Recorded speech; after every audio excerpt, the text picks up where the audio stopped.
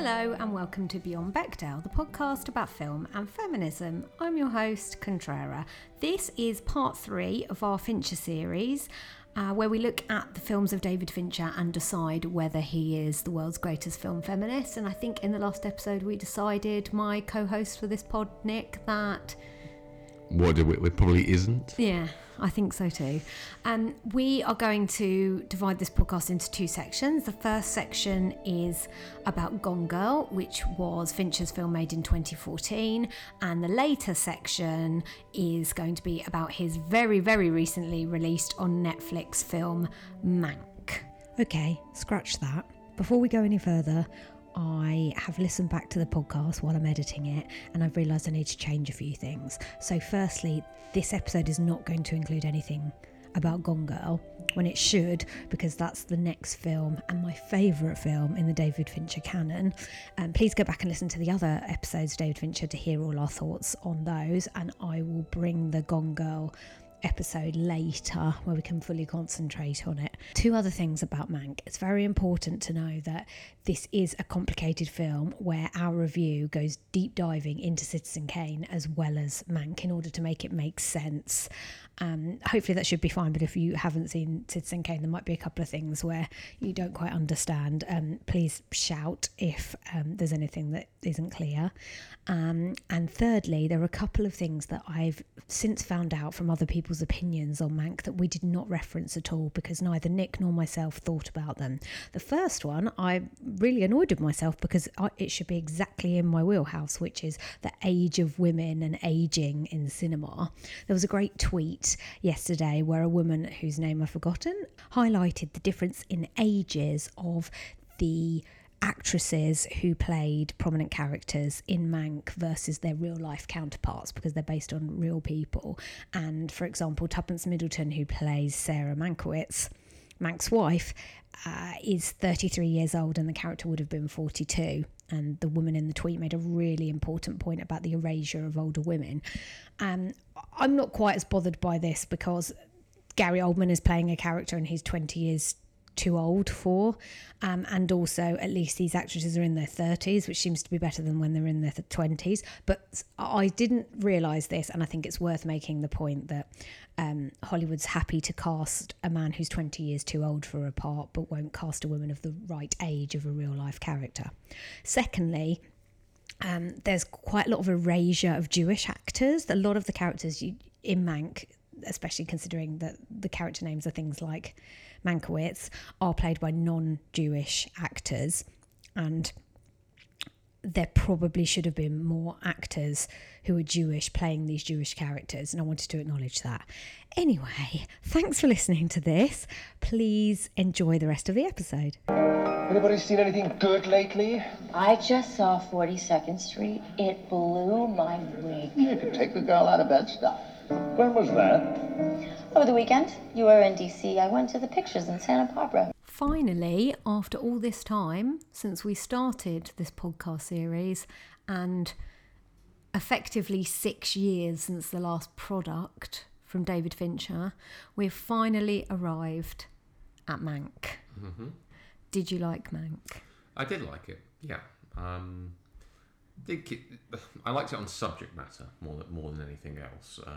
It's not actually like any other David Fincher film that I can think of, but I think if you have any kind of interest in sort of film history, specific kinds of film history, then you probably will like it. I think if you don't, at the same time, you might struggle a bit with it. If you don't understand the film history. Yeah. Or maybe not struggle, but probably won't be as engaged. It probably won't strike you as much. It's not the easiest thing in the world to follow, I think. I was also pleasantly surprised by how much I liked it. I will now attempt to summarise, just because I think, especially for anyone who hasn't seen Mank, as you just said, it was quite confusing. This is how I see it. Please interrupt if I've missed anything. Mank is about a screenwriter called Herman J. Mankiewicz, who wrote the script for Citizen Kane, and whether he did that on his own or not is up for debate in this film. And it flits between two-ish timelines within a period of time between the early 1930s and the early 1940s. And in one section, the earlier section, Mank hangs around with William Randolph Hearst, the billionaire or whatever he is, newspaper magnate, who is essentially the inspiration for Citizen Kane, and his girlfriend, I think, Marion Davies, and various other players in old school studio system Hollywood on the lots.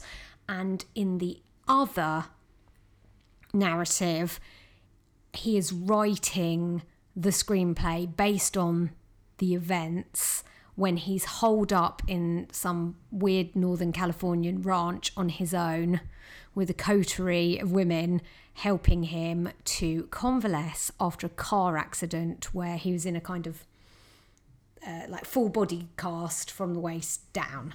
And it goes back and forth showing his writing process and what he was going through and the inspiration for Citizen Kane. But it does it with a lot more wit and drama than I just used in my summary.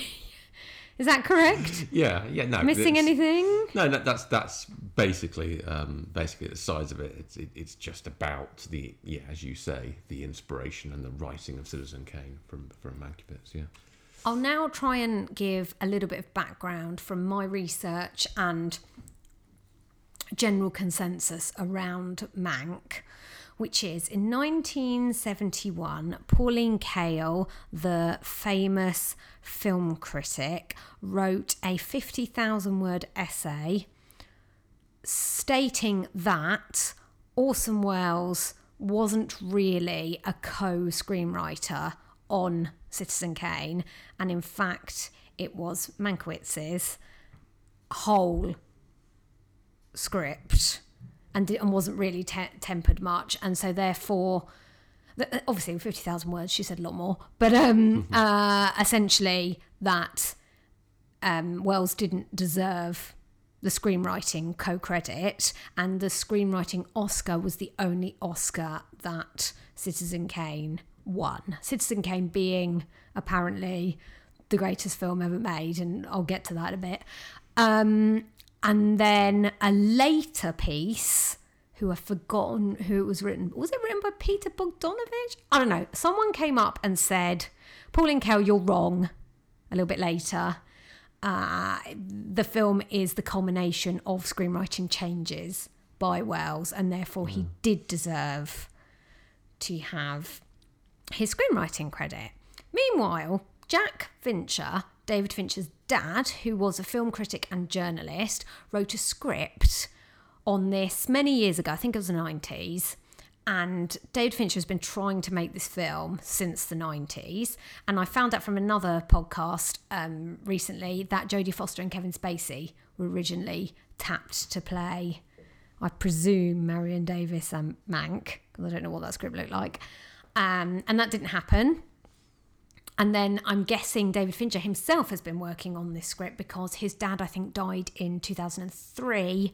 And this film is an ode to his father, Jack Fincher, and his screenwriting ability, which I think is interesting because there's a lot of things here about fathers and sons and doubling, and does this character represent this person, and etc., etc.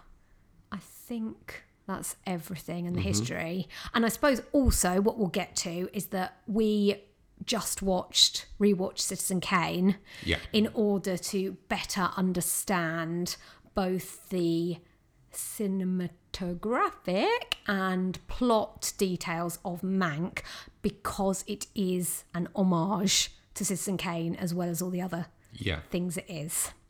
I've spoken for quite a long time now. Please say something about Mank. Yeah, it does. I think the first thing I would say about it is it does. It's sourced from a sort of principle that you have to kind of believe everything that's going on screen, or at least I think you were invited to because you're watching it on film, and therefore much of what happens, scene after scene after scene, is deemed to be inspiration behind Citizen Kane. You mean, even though so you're saying there's a dual plot. There's a plot of this is what may have happened and how Mank made the screenplay, but also in the style and in the same sequence of events as are on Citizen Kane. I think what he's... It's very meta. I mean, I think what he's doing is... I mean, the screenplay itself is what it's saying is... Mank did write the screenplay, or at least predominantly wrote it, and here's all the inspiration behind it. I mean, Hearst has been known to be an inspiration behind it for decades and decades, ever since the film was released. So that wasn't really. Well, it's pretty easy as well because there aren't many other people it could be. Yeah. So. And then various other people that sit in that circle, I think, deemed to be the inspiration of certain other characters and various things and scenes and events. That there is some real life corresponding event which causes that scene to occur in Citizen Kane. Should we try and list some? Well, yeah. I mean, from a character perspective, obviously you've got William Randolph Hearst as Citizen Kane. That's well documented over decades and decades and decades. No problem. There are some that I had no idea about, which may not be news to some people, but were news to me. Like the idea that Louis B. Mayer, I think, is supposed to be... Should I not say this? No, carry on. I'm just saying, for people who haven't watched the film, if they have, they probably understand what we're talking about. But I think we need to illustrate how Louis B. Mayer is in Mank. See, this is where this whole podcast gets meta, right? Because we're reviewing a film that's about another film, and we've just watched both those films. Yeah. So I think we should... sorry, this is my fault, because I said to you, give me some examples. What I actually meant was examples in Mank that were from Citizen Kane, not inspirations in Mank that featured in Citizen Kane. Right. Citizen Kane. It's the only one. Basically, Mank tells a different story about the making or the writing of the screenplay for Citizen Kane than what we traditionally know. But Citizen Kane in itself is a fictional tale, and Mank is a fictional tale, both about real people. Yeah. But with Mank, we are, the way David Fincher makes the film, we are to believe that this really happened. This is a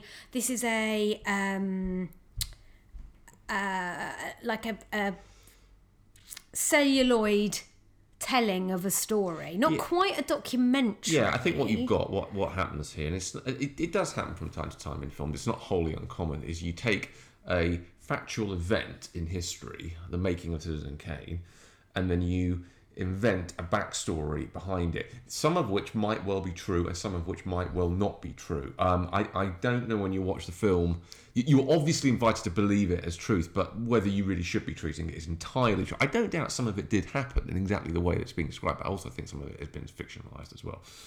I think so too, but also because of this essay by Pauline Kael, because of the years and years of historical knowledge, what we thought was truth, that's built up behind Orson Welles as this, like, as people keep saying, wunderkind, and what he did when he was 25 in making this film, I get the idea that David Fincher is somehow trying to redress a balance, or Jack Fincher was. The screenplay was supposed to give Mank, the person, back some dignity and ownership of his own story. Yeah. More than what everyone knows now. Like, you know, people who were born in the 2000s, even people like us born before that, know Citizen Kane, Orson Welles. Nobody was saying casually off the top of their head, oh yes, that screenplay written by Mankiewicz. He'd probably be down actually in your list of names. He might be fourth or fifth, but I think Welles would be ahead of him. And only if you're looking on Wikipedia for who won the Oscar, because the impression I get from reading up on Mank the person again is that he was very successful, but that his name was often not on things, or he was a script doctor, and he went up and down in terms of his salary and his fame. He was very rich at one point, he used to gamble a lot, there's all of this. It's people know his brother, so we can talk about Joseph Mankiewicz. I should say, I think they say Mankiewicz, don't they, in the film? But I want to say Witz because I've just been taught to have a German pronunciations thing. But I'm going to say how they say it in the film, Mankiewicz.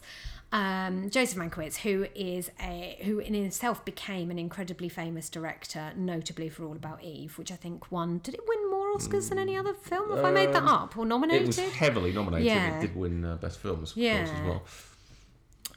So I think maybe we should go a little bit more into the plot, because I think my summary doesn't give enough of the feeling of watching Mank. Because I would say that Mank is about relationships that Mank, the character, has with all these various parties, some of which we know as famous people, back to your point, Louis B. Mayer, or people who were depicted in Citizen Kane as a fictionalised version, but actually the real person, i.e. Marion Davis, William Randolph Hearst's girlfriend and kind of showgirl star who moved from silent movies to talkies during this period. She is depicted on screen in the film as the real person, whereas in Citizen Kane, her avatar is Susan Alexander. Yeah. Although Mank makes the distinction that I'm going to have to maybe call him Mankiewicz the person and Mank the film, because it gets confusing between the two. But in Mank the film, she is portrayed as savvy, interesting, has a lot to say, whereas her avatar in Citizen Kane, not so much. Not quite as bad as people say, having just watched Citizen Kane. Yeah. Shall we maybe list a few more other people who are in Mank? So during his convalescence period of the film, he is looked after by a woman I think called Rita Alexander, who's played by Lily Collins. Right, yeah. Who is English... Yeah. Typist? I don't really know what her actual job is. She types up his notes. What's the word when someone... I don't know. There's a profession there that when you type... Copy typist. Something. I can't remember what it is. But yeah, that's what she does. Yeah, so that's what she does. But she's also there to keep him on the straight and narrow. Yeah. Because Mank is basically an alcoholic. Yeah. Yes. And he also has a nurse whose name I've completely forgotten, which says it all about films with made by David Fincher. It's harder to remember the female characters. So a German nurse who looks after him. Then there's a guy whose surname is Houseman, who is his... I don't know, agent? Something like that. So yeah, some kind of producer type person. Yeah. Because Orson Welles calls Mank at some point, either at the very beginning of the movie or off screen before the movie starts, saying, I've got loads of money, I can make anything I want. I want you to write something. You never see the conversation where they say, how about I do a biography of Hearst? And I don't know if that conversation ever happened. I'm not sure it did either, to tell you the truth. I'm not really sure. Well, yeah, presumably. I mean, I can't see Orson Welles just sort of saying, go away and invent something. I'm sure they had an idea. But they don't. David Fincher doesn't portray that. And then at one point, Rita is reading through the notes and she says, well, I think everyone's going to work out who this is. Yeah. Which I thought maybe insinuated that he was just coming up with a good idea and just wanted to do this and waited to see what people thought. And she worked it out, and the idea being that she was a British person? I don't know, because Hearst was American, right? He was, but he was an incredibly powerful newspaper. So he's like a world, yeah. So there's that, and then so that's on the side of what is effectively the present day in Mank, which is in the early 40s, late 30s, early 40s. And then the one in the early 30s is about Mank accidentally bumping into Marion Davis and kind of becoming her acquaintance because a guy that he works with is writing is her nephew. And then also there are in that section... Well, were we talking Louis B. Mayer? Were we talking about Louis B. Mayer? Yeah. So can you say a little bit about the MGM setup? In Mank, so the people, the important parties. Well, it's it's really Louis B. Mayer, isn't it? And Irving Thalberg was quite a notable exec producer at the time, who died quite early in his life, and who's since become something of legend. I think there's a building named after him actually, at somewhere in Hollywood. And these are the power brokers of Hollywood. Louis B. Mayer was one of the well, he was the founder of Mayer Pictures, wasn't he? That eventually becomes MGM. Yeah, merged with Samuel Goldwyn's company at Metro Studios. So he's the head of MGM in effect. But in terms of where he sits in the hierarchy of at least the film, it's under Hearst. So exactly where Hearst fits into this is debatable, because you would have thought, or I would have thought, that Mayer wasn't really answerable to anybody there. But the insinuation on the part of the film is that he sits just under Hearst, or is Hearst's right-hand man almost. Yeah, or they definitely have a relationship. He's almost a lackey, seen as a lackey in parts. And then in other parts of the film, he's seen as very much in charge of his studio. Yeah. But later on in the film, we should probably say that there'll kind of be spoilers. To be honest, anything we say in this film...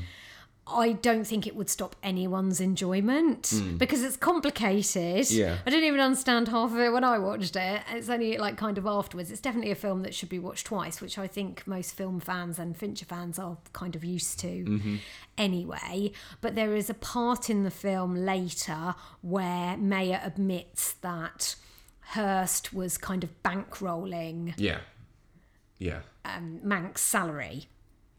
Do you know anything about the Algonquin group? I do not. So at the beginning of Mank, what we're doing is, at the moment, for the purposes of this podcast, is quite dry, and I apologise to the viewers because that's not what Mank's like. Like I said, it is dense, but it's fun and witty, whereas we're trying to analyse it and it becomes kind of clinical and scientific.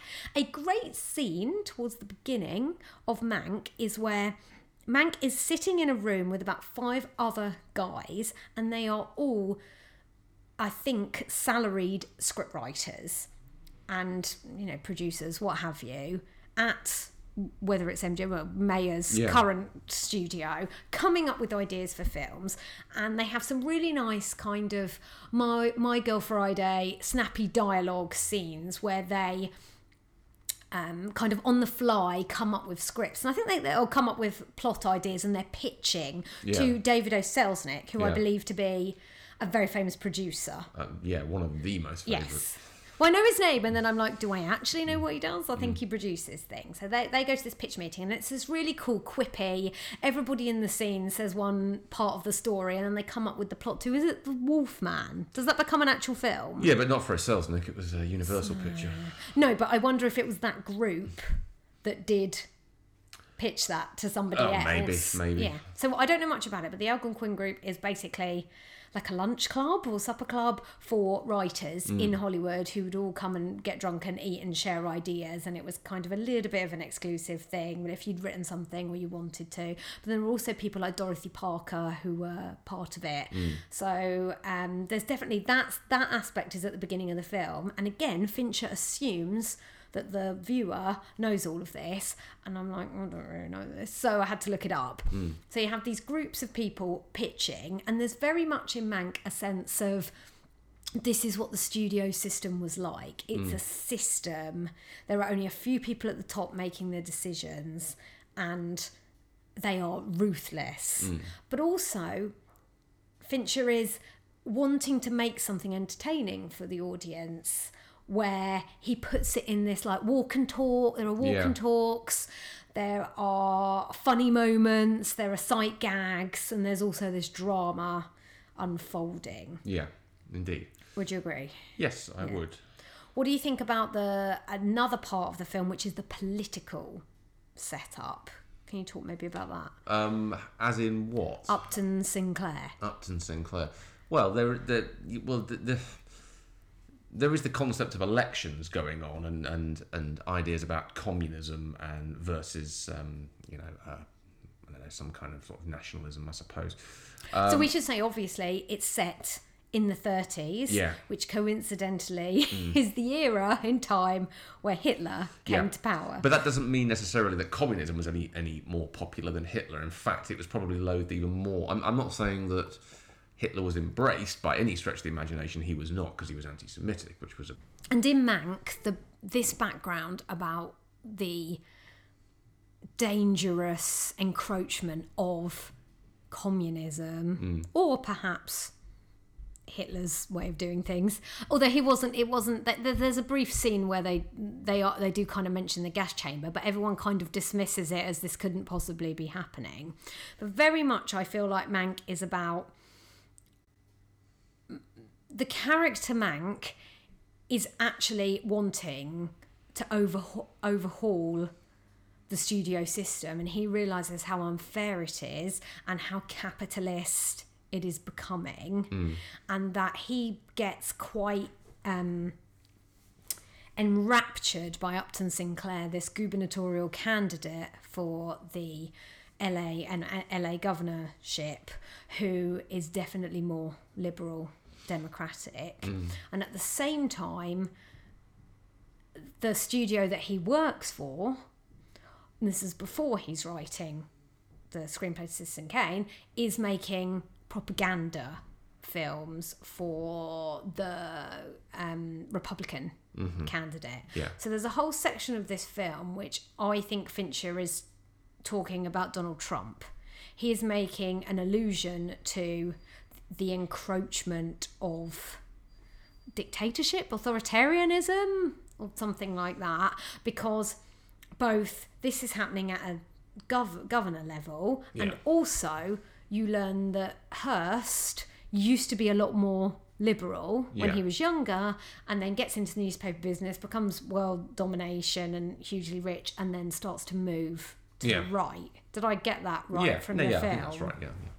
Yeah, I think that's the point that Fincher is trying to make about Hearst, Mayer, the studio system, and then how that feeds into the writing of Citizen Kane, because Orson Welles' portrayal of Kane is of a similar person, a person who seems to have started out a lot more liberal and of the people, and then gradually is eroded by the millions and I don't know. No, he doesn't really want the freedom of the press. He's got a giant ego. Yeah, it's an oldish kind of tale, isn't it? Where you start off slightly idealistic, and then as you acquire, it's not even acquiring money. It's just more as you age, you tend to drift more and more to the right, and it becomes more about control. The older you get, that's something that happens quite a lot to Hearst. Well, here's the thing. I mean, does it really happen to Hearst in Mank? There's not a lot of insinuation that Hearst is any different in the early 1930s or late 20s or whatever to how he is just before Citizen Kane is released. He's very old then, though. Yeah, but I thought he knew something about his past. I think he's like in his 80s. I think it's a nice then. plot device to introduce in Citizen Kane, where you can show the entire life. But the thing is, if you're not going to show the entire, or Hearst's transition from liberal to right wing or whatever it is, then as an audience member, you're just led to believe, or you're shown as a man that's very, very powerful. And that's it. Yeah, so let's talk about the characterisation then. So Hearst is played by Charles Dance in this film, and Louis B. Mayer is played by an actor called Arliss Howard, and then we have Marion Davis is played by Amanda Seyfried, and we also have Lily Collins, we talked about as we can't think of the name, typist, assistant, and Tuppence Middleton, love her name, plays the character known as Poor Sarah, who is Mank's wife. Yeah. Did you like that? And also Gary Oldman, we should say, plays Mank. The most important thing is he's in practically every scene. This is a film, it's called Mank for a reason. This is a film entirely about one man. Yeah, I agree. Exhaustingly so. It is. Yeah. What did you think of the characters? Well, I this is where I think if you've watched Citizen Kane a lot, which I have, you're invited as a viewer to. Now, I conversely, by the way, before I make this statement, conversely, if you haven't seen Citizen Kane, then this probably isn't going to make any sense. You're probably not going to be aware of what you're watching, or at least you won't draw any lines. But if you have watched it, you're going to start to see people represented in the film Mank being representative of the characters in Citizen Kane. And the idea clearly is there, is Fincher is suggesting, this guy is supposed to be Bernstein, this guy's supposed to be Leyland, and this person's supposed to be Susan, and so on and so forth. And I think some of those lines are quite clear and obvious, and you can draw them, and other ones probably less so. So in an even more meta fashion, you're saying that David Fincher is rewriting the past because he is suggesting when you do what we did, which was watch Citizen Kane after watching Mank, you start to see real life people as fictionally portrayed in Mank in fictional characters in Citizen Kane. Which I think was the intention. Yeah, but we don't know if that's what happened. It could be utterly made up. I mean, it may have nothing to do with anything. I think that's just Fincher imprinting real-world people onto the characters behind Citizen Kane. Some of which are true, we know to be true, like Hearst, and other ones maybe not so much. I don't know. What did you think of Amanda Seyfried? Who does she play? As Marion. Just the most important female character in the film. Well, welcome to Beyond Baghdad. Well, okay. So are we starting out on the premise that she is Susan from Citizen Kane? No, because in Mank says you're not her. Yes, but it's an obvious line to draw. If we're going to have an IQ test, you could also say that Mank might have said, but it's not based on that Kane isn't Hearst, but quite clearly he is, and it's obvious as well. I think that's the point that Mank makes in the film. Mank, the character, is a screenwriter, and he wants to make a good script. And in a script, you have to sometimes play with the truth because sometimes the truth is more or less interesting or doesn't flow quite as well as you need a film to be. Which brings me to a quick aside, which is in Citizen Kane, Orson Welles wanted people to talk like people talked, which is over one another. And it kind of grated on me all throughout the film. And I think it's quite amusing because I, as a child of the future, wants to now see films where, because I know it's scripted, people won't talk over each other unless it's definite.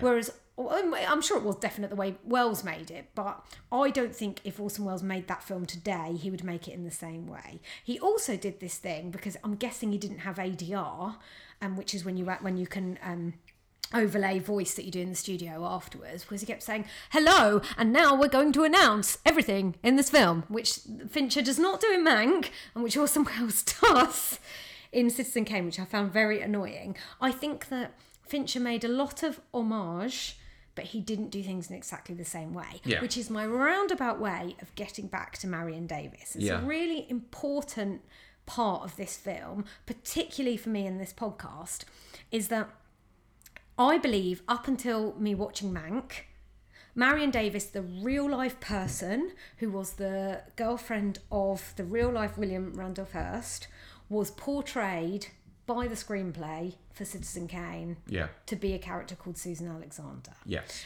And the character Susan Alexander is told all the way through Citizen Kane that she can't sing, and she can, it's ridiculous, and is kind of seen as a bit simple, a bit naive, down on her luck, from the wrong side of the streets, all of those cliche, and towards the end of the film, towards the end of her life in the film, chronologically, a bit of a drunk. Marion Davies, the character in Mank, is much more well-rounded, much more interested, much smarter, and Amanda Seyfried does an amazing job playing her. There's all sorts of depth and levels I thought she brought to it, and she didn't come across as someone who was being trampled on by a rich older man, but someone who fell in love with someone who looked after her and looked after his interests, and also had her own ideas about what she wanted, but wasn't necessarily coerced into doing things in the way that Susan Alexander in Citizen Kane is. So I think what Mank is trying to do is redress the balance in relation to the legacy of the real Marion Davies.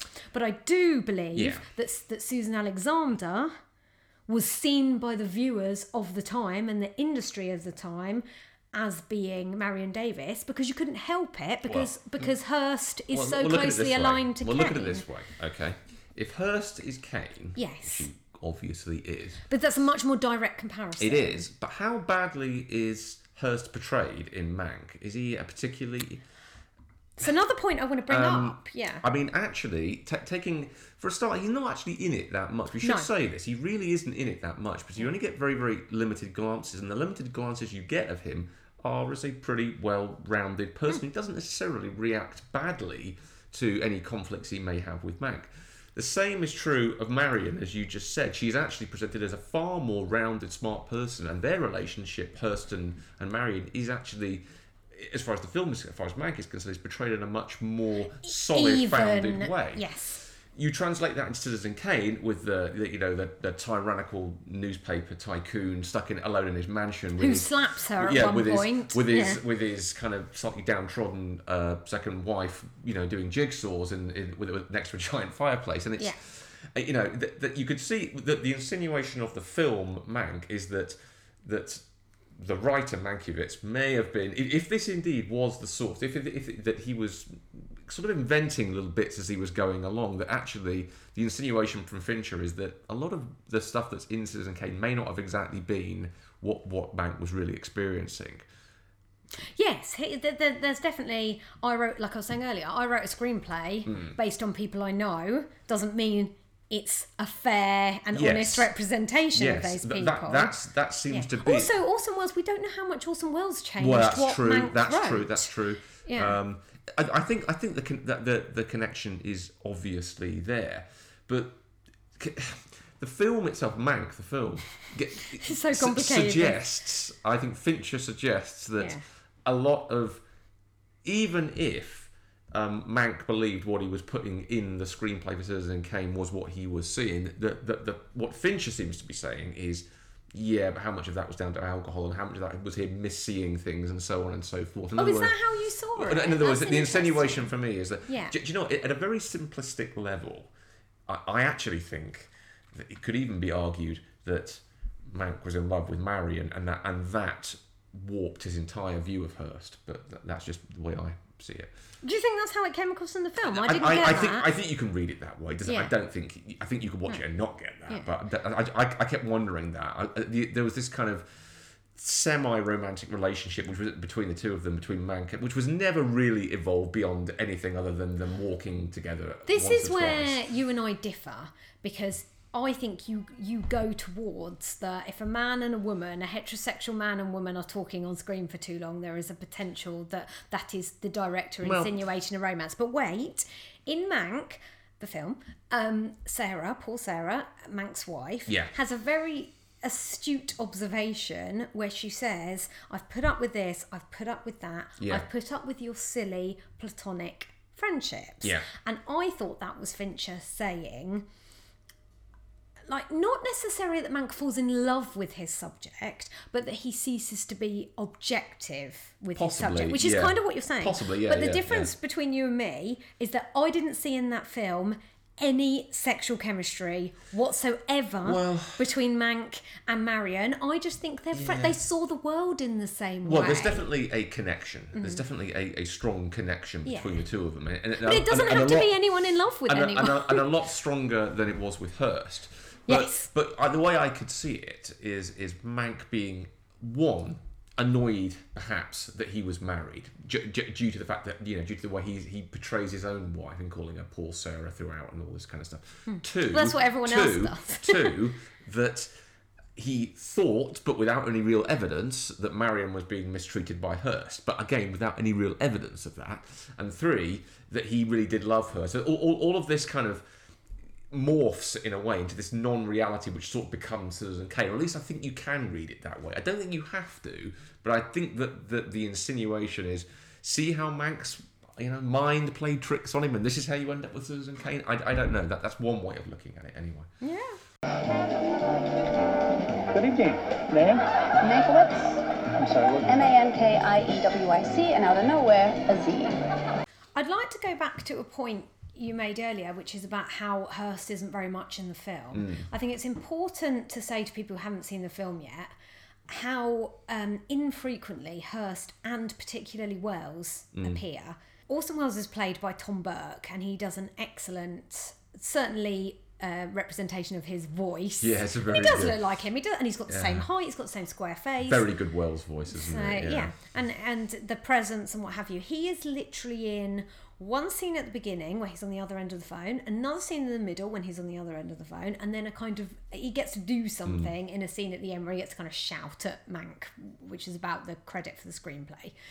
Hearst is in the film quite a lot, but like you said, it's quite interesting how remote a character he is. Fincher clearly wants people to have a distance from Hearst, and I think Fincher's saying, or Jack Fincher was saying in the screenplay, none of us ever really knew who Hearst is. We don't even know if Mank knew who Hearst is. I didn't get any impression whatsoever that Mank taught me anything else about who William Randolph Hearst is. In fact, I was surprised as to how distant a figure Fincher made him. It was almost as if David Fincher is saying, you've got a whole film made about him, whether it's true or not. Let's talk about all the other people that Mank knew when he was writing this screenplay. That guy's not important. If you want to know about that guy, watch Citizen Kane. But if you want to know about Marion Davis, don't watch Susan Alexander in Citizen Kane. Yeah. Watch this film. If you want to know about Mank's wife, if you want to know about Rita Alexander, who by the way is called Rita Alexander, which I think is quite interesting. I also think, if we're going on that on screen times as well, I think if you're going to do a film about the writing of Citizen Kane that is centred on Herman Mankiewicz, then you're probably wise to keep Hearst and Wells out of it as much as you can. Otherwise, because those are kind of audience-grabbing names that people will actually sort of, Orson Welles, let's see a scene with him, and then there's a danger that they can take over the plot, take over the film, and it ceases to be about Mankiewicz. So I think that was a directorial decision to keep them in the background and limit their screen time. Well, and also because the whole point of this is it's trying to rewrite a wrong, apparently. So, do you know the American phrase, "What's your damage"? Have you heard this? I don't think so, no. So basically it's when, I've heard a lot of people use it, where it's basically saying, so what happened to you? What are you complaining about? Yes. What was the bad thing that happened to you? Yeah. So what I say in this film is, Mank person, what exactly is your damage? Jack Fincher, what exactly is his damage, Manx, that you have to write a whole screenplay about this? Because Mank seems to have a great life. He hangs around with loads of people. He consistently is told and tells himself that he's the greatest screenwriter that ever lived, and he won an Oscar for a screenplay. So the only damage that Mank has is perhaps it should have been only his Oscar and not shared with Wells. Maybe. And he has been, to be fair, he has been the subject of oversight because we didn't really know so much who he was. But his damage in the film Mank, I'm like, we get to the end of it and I'm like, it's quite a nice ending. He gets an Oscar. Yeah. I don't understand what damage we're trying to rectify. I think there is an intrigue value, and I can see why you'd want to do it, because I dabble in the odd bit of sort of screenwriting, a little thinking of screenwriting anyway, and this particular concept is a very, very attractive. Let me quickly just say that I think you've really very well explained screenwriting, which was, you said, I dabbled in thinking about screenwriting. Yeah, I didn't actually commit to anything. But you thought about thinking about it. I thought about thinking about it, but then thought better of it. Yeah, I interrupted you anyway. But I think one of the things that you can do, an attractive proposition to a screenwriter, I think, is to take a piece of history, factual history, isolate the facts, and then if the background to it isn't fully explored or fully well known, you sort of invent other things to fill in those gaps to create your own story.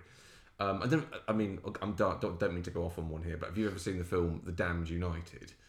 It's about Brian Clough's short reign at Leeds United. Now, although the facts of that are true, he was in charge at least 44 days. The exact reason why it was only 44 days and not longer and everything else is something that David Peace, the screenwriter, fills in of course, anyone who was there immediately said, but that never happened. But that doesn't mean it's not an attractive prospect. And I think the same could be said here, which is you take a concept, the making of Citizen Kane, you know the sort of the people and the facts, and then the rest of it, you kind of fill in the reasons behind it.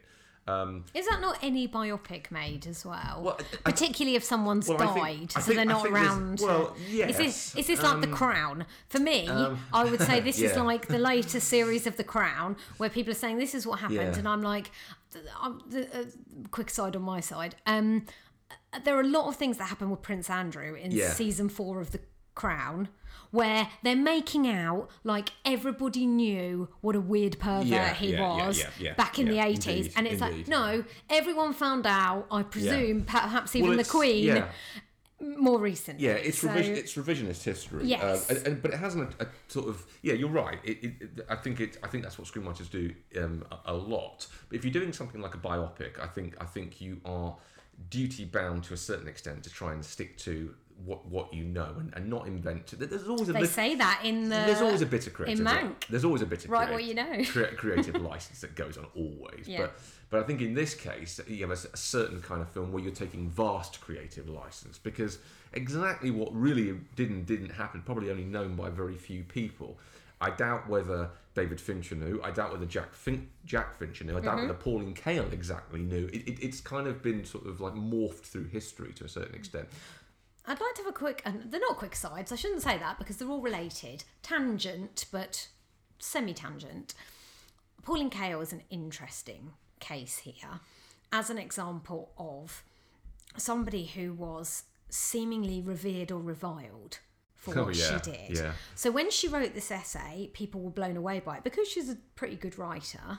And me as a person contrara, I actually like how Pauline Kael writes things, and I don't actually like most of her reviews, the ones I've read. I don't know that much about her, but that's quite hard for me to say because she is the most famous female film critic the world's ever had. No, I'd say she's the single most that's famous what I'm saying. film critic, period. Yeah, so but that's the world shouldn't be like that, you know. And even now, she died a while ago. She wasn't, she hasn't been doing reviews, and most of the time it seems that she was famous for being contrary. Oh yeah, definitely. That was her makeup. I mean, people read Pauline Kael reviews because they ran contrary to other opinions. And it was like it's almost like the original Hate Read or Hate Watch or something.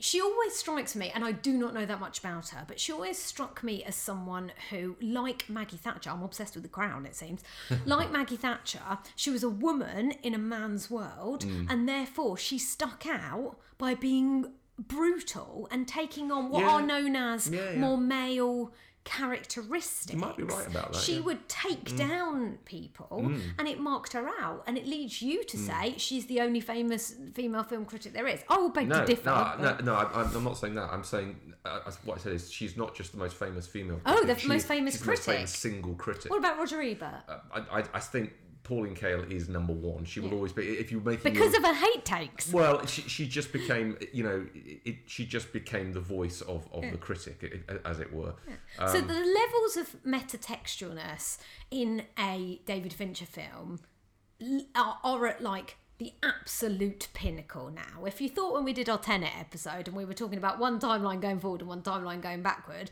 we were dealing with complexities, Mank is just level upon level, because you've got some comments here about the destruction of Pauline Kael's counter-argument on who wrote Citizen Kane, which might not have been right in the first time, which means she was taking down Orson Welles.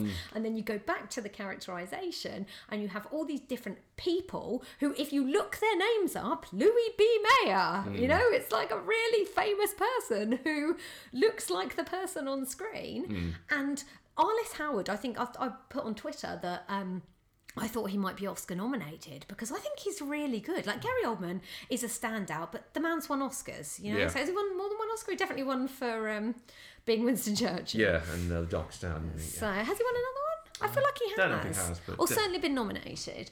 Amanda Seyfried, absolutely love, could talk about her all day. Lily Collins, it was quite funny. I hear people saying that she has range because she was in Stupid Emily in Paris and she was in this. And I'm like, she was in a lot more stuff before this. It kind of upsets me that people are only getting to Lily Collins now because she's a really good actress. But the point of Emily in Paris is it's fluff, and the point of Mank is the absolute opposite, because David Fincher will not accept fluff. There has to be levels with everything. And I thought the accents were very good as well, like you were talking about Wells's voice. But now I really have gone off subject. So we were talking about fact versus fiction and how important it is in a movie. Yeah. Does it matter? No, I don't think so. I think if you've got a situation that is of historical interest and you don't really know what happens, you've got varying accounts, I think you have creative license to invent that. I think you can expect pushback to anybody who's still alive that was involved in it at the time, saying that's all rubbish, and oftentimes that's what you get in these situations, but that doesn't mean that you shouldn't be able to do it. I just think that as an audience watcher, you just have to be aware that what you're viewing is a work of fiction. Probably there's some truth in it, but probably there's also a lot of untruth in it as well. Yeah, I agree.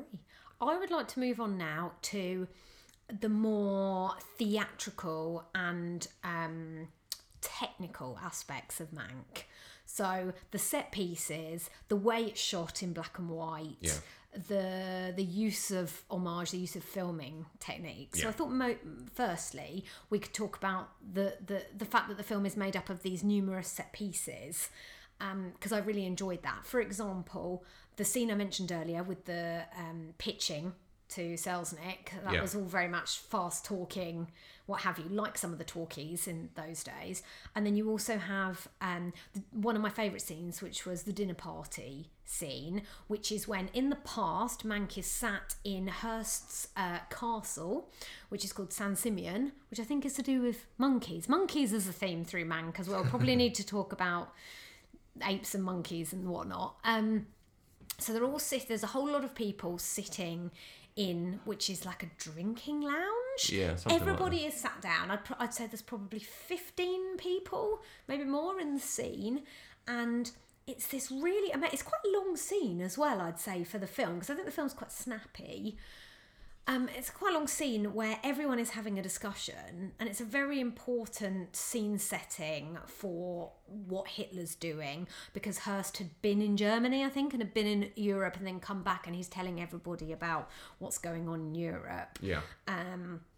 And Mayer is in the scene.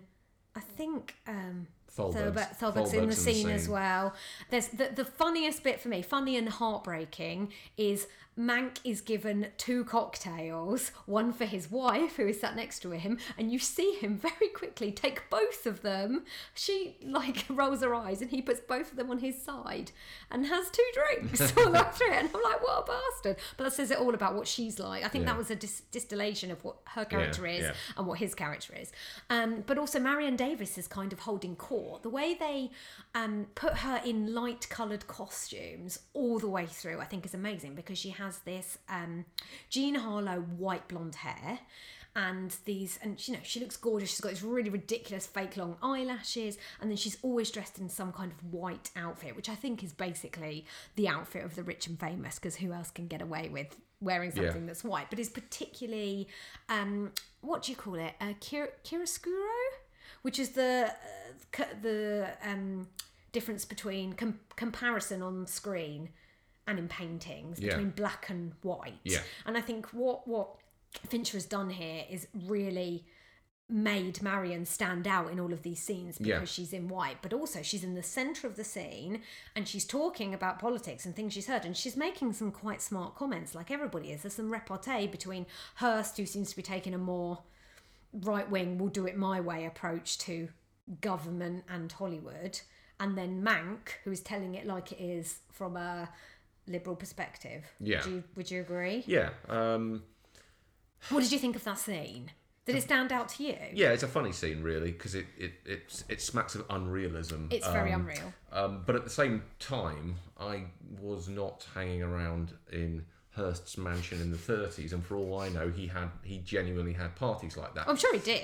It's more what strikes you about it immediately is the size of the room, the number of people in it, all sat or stood at great distance from each other, almost like a semicircle of audience around the main protagonists, and they are just stating their mind, and then everyone's talking one after the other. It's not like a party where you've got people, a couple of people having a conversation in the corner. It's just like everyone, all 50 people in this room are going to have a conversation, and we're all going to talk one at a time. And I thought, wow, I have never been to a gathering that really sort of panned out like that. But well, I think having now watched Citizen Kane, it is a slap in the face to Wells. I think Fincher is, because as I said earlier, Wells likes people talking over each other, which is more realistic, but Wells does it far too much. It's a really good point, though. Yeah. And Fincher is always a bit more static and at a distance, but I know he's famous for getting everyone. He's one of the directors who gets everyone to take 90 takes or what have you. I got the impression that he really wanted everyone to be like, say your piece, say your piece, say your piece. So it is like a play, and it does have a feeling of unreality, but yet it's like calming to watch. It's kind of nice because you focus on each person, you listen to what they say, and what they're saying is quite complicated stuff about politics versus the movie. Yeah.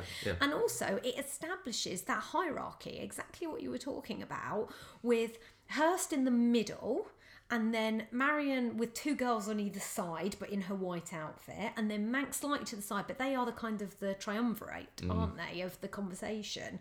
And everyone else in kind of like pretty but darker clothes on the outside. Yeah. I just loved that scene, even though I know it's a film scene. But that's part of what Mank is doing. It is not even pastiching. It's like I said, it's an homage, I'm guessing. It's we've talked about this before. When the film is, there needs to be a word for this. The film is an example of what it's trying to show you. Well, I think, it's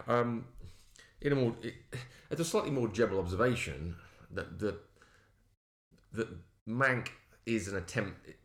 Many of the filmmaking techniques used in Mank are clearly an obvious attempt to recreate film techniques used in Citizen Kane, but with much better cameras. They can't really make it look bad. They try. Well, I think that the cinematic techniques are similar. You're right about things like talking over each other. I think that the acting techniques and how all that works is probably it's probably slightly dissimilar to the way Citizen Kane forms anyway. I don't know if, by the way, if you noticed there was like a little Q marks in Mank, the film. The spots from Tyler Durden from to quote Fight Club, cigarette burns. Cigarette burns. Thank you. Yes. Now they don't. No, they were realistic too. But they don't exist in modern film. Do they even exist in Citizen Kane? They probably do, but you probably have to look out for them. Yeah. Whereas this was, I loved that because it was an homage to Tyler Durden's job. Plus, it was saying, "Oh, look at us using this is old timey." Yeah. I mean, he was clearly sort of being self-referential in terms of his own directing, but also looking back at the way old Hollywood sort of worked. But also, just as a general. The whole, I mean, the fact that, A, you shoot it in black and white. B, you use lots of contrast and blacks and whites and shadows. Again, very, very Citizen Kane. Yeah, chiaroscuro. You have a sort of circular flashbacky plot, which is again classic way Citizen Kane was done and written. So the film Mank in of itself is an homage to Citizen Kane, you would argue. The making of the how Citizen Kane looks. Also, I'd like to point out at this point, there are these typewriter marks, aren't they, when they go back? I think they're only used when they go back in time, because the idea is, I'm guessing, Mank is sitting in bed in his convalescence going, this scene, or Rita Alexander's doing it, actually. And then it takes you back. And you get a lot of people complaining nowadays that films are too complicated for audiences. And I would say Mank is less complicated than Citizen Kane. When we watched Citizen Kane, I was shocked how you are not told at all you're going back in time. You just have to work it out. Well, I'll give you one better than that. Citizen Kane is told in flashback from the person's point of view in whom's flashback you're going. It is, yeah. And actually, you see the same event taking place from two different points of view, and that's quite sort of. I think being Susan's and not Leyland's. Susan's and Leyland's actually. Yeah. Certainly when she's on stage in the Opera House, you see her point of view where she in this famous scene where she sees Leyland doing all that. Of course, that's unrealistic because she couldn't see him. She couldn't see anybody. Yeah. And then another film where you see Leyland's point of view. So yeah, when you're watching Citizen Kane, that you kind of pay attention to whose flashback you're in at the time. Mank just operates on a singular flashback mode because it's really about Mank's own flashbacks. Yeah, it's basically... Well, no, I would say... I don't even know if it's even that.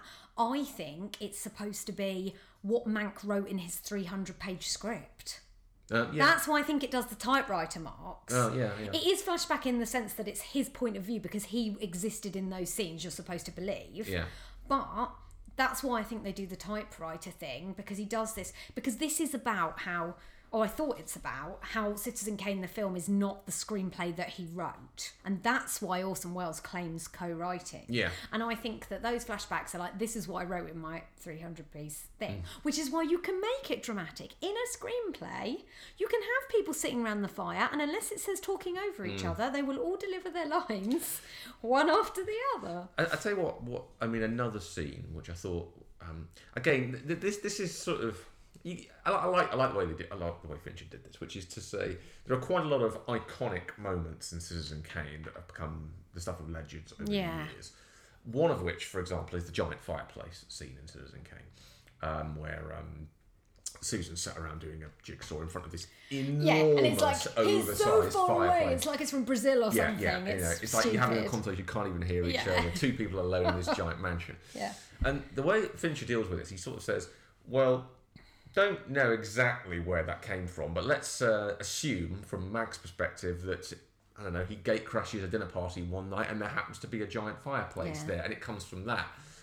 You're invited, again, is that true or not? Again, you just don't really know. Well, I don't know. I'm sure people have seen inside San Simeon. It's a real place. It probably did have a massive fireplace. It might. Yeah, so that might be one of those sort of more truthful things. But he just sort of puts it in there because there's a scene when Mank goes to try and light a cigarette from the fire, this giant fireplace, and it all goes a bit wrong. Yeah. And he is very pissed. And your attention is drawn to this giant fireplace. And I think again, this is where it helps if you're familiar with Citizen Kane, because that was the first thing you think and say, oh, that's where they got the idea for the fireplace from. Do you want to talk about Stagecoach as well? Mank and Stagecoach. Well, I can. I can talk about Stagecoach very, very briefly, but just to say, before I say anything, that this is me possibly stretching boundaries a touch. That's okay. But, so if anyone disagrees with this, you are more than welcome to, because it might be... This podcast is my version of events. Yeah. 2020. So there's a scene quite early on. So Mank has a broken leg for much of the film, certainly the bits where he's writing the screenplay. Yeah. And very early on in the film, you find out how he broke his leg, which is he was in a car with somebody else. I think is it not Joseph? Is it his brother? It might be Joseph. I thought it might have been his brother. Yeah, it might be, yeah. I don't know, something flies out the window and they have a crash and Mank breaks his leg. Yeah, it's a pretty horrific crash. There is the way that scene is shot, it's shot from two different angles, which you can't really describe. It's shot from one side with the car going one way, and then it's shot very briefly from the other side with the car going the other way. Is that when he's fallen out of the car after no, the car crash? I don't even think it's that. I think it's just when the car's going along the road. Okay. And that is a classic 180-degree rule breach in a way, because the car appears to be going from right to left, and then in a subsequent shot it appears to be going left to right. Yeah. So you're kind of, well, which way is it really going? Now, ultimately... Well, hang on, for the uninitiated, so basically, if you're watching a film, if it's not shot in the right way, it disconcerts the viewer, because when let's say you have two people in a conversation, if one person's looking left, then the other person, when they look back, has to look right, because your brain fabricates what would be the conversation if you saw it's just straightforward, really. It just gives people a good sense. I'm sure everyone knows, but I just wanted to... people give a sense of spatial awareness, and this isn't something that Hollywood just invented overnight. They realised this because their audiences were getting confused by the way they were shooting things in the very early days of cinema. And when I've done something, I've done that wrong. Now, one of the films that famously breaks this rule is Stagecoach, Yeah. John Ford film, 1939, the Western, when you have a wagon train going one direction, and then it's being chased by, I don't know, some Native American tribe carrying sort of bows and arrows and whatnot. Yeah. And John Ford shoots this. Now, the way the scene, what it's supposed to be, is they are chasing the stagecoach. He shoots it in such a way that the stagecoach is going left to right, and the Indians are going right to left, which looks like they are travelling towards each other. Yeah. It's quite a famous scene. It's often quoted. The reason why I mention it is because it is... Orson Welles himself has said time and time again that he learnt the art making of cinema by watching Stagecoach. I read time again. He watched it 40 times at least. And I just wonder whether Fincher threw this in as kind of an allusion to that of Wells's method of learning cinema. Because Fincher knows enough about movie making that you shouldn't do that unless you're pointedly doing it. It's very obscure as a reference, which 99.99% of people wouldn't get. And I don't know whether I'm just inventing it, quite frankly. I could well be. Oh, I don't know. But I just thought, when I saw it, I thought, that looks a lot like Stagecoach. Stagecoach Wells. Yeah, okay, I can see the connection there. But, that's going to be lost on virtually everybody, quite frankly. Well, aren't I lucky that I have you on this podcast? Well, but then again, I might be making that up. Who knows? Yeah, but the fact that we're having the conversation and it links in Stagecoach is interesting in itself. Yeah. But I want to add another layer to this, and I might be wrong here, but literally having come off of watching Citizen Kane and then going to record this podcast, I don't think Wells ever breaks the 180 degree I don't think he does either, no. He's quite... So don't you think it's even more interesting that it's about the making of things? Because if you'd have told me that Wells had a scene in Citizen Kane where it breached this because he'd copied it from Stagecoach or hadn't learned not to, that would have made more sense. But this is even more meta. Well, it was the irony, isn't it? Yeah. That you learn how to make film. You learn the art of filmmaking from a film which breaches one of the basic rules. But anyway. But this is why this film is so good, but will lose some viewers. Yeah. Because some people just want to have a good time. Yeah.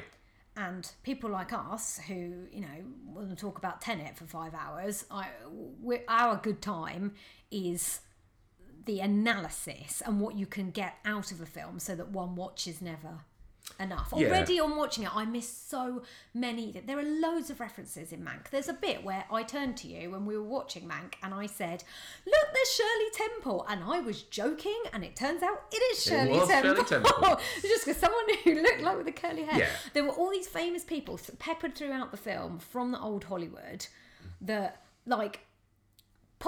are put there as props. Who knows if they said what they said or if even those scenes even happened. But it gets so much more confusing when you know these people all existed and possibly could have interacted. I think as a film, your enjoyment of it is definitely improved if you know all about that particular period in history, and if you know anything about Citizen Kane and you know the background to it and all the conflict and everything else. Because I found myself watching it, probably doing what you were doing, which was filling in gaps and go, who's that? Oh, I see, that's that person. Or you start to realise, that's someone I should know, but I don't know who it is. Yeah, there's that as well. And this will mean something more to me. Yeah, there's that as well. And you also start potentially inventing things, as I was doing with the whole Stagecoach reference. Maybe not, I don't know. But I think if you just watch it flatly without any of that knowledge, my personal view is you're not going to get as much out of it. I still think it will piece together and you probably enjoy it. But to me, the reason why I rank this film quite high is because I quite like that piece of history. And hence, any film about that particular subject matter, I'm always going to be slightly drawn to. Well, for me, it's film education, but in a nice package which is entertaining. So for me, I don't know as much about it, but I can now go off and learn about it.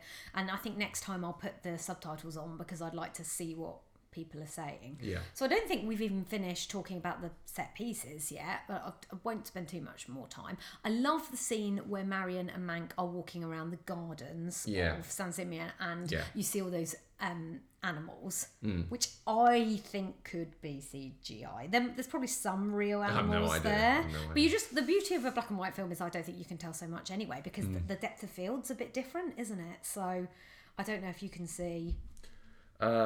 interesting you should use that phrase, depth of field. It's, why? Is that not what I mean? Well, no, it's just that's the thing that Citizen Kane is quite noted for. Its depth of field is deep focus. Anyway, carry on. Sorry, apologies.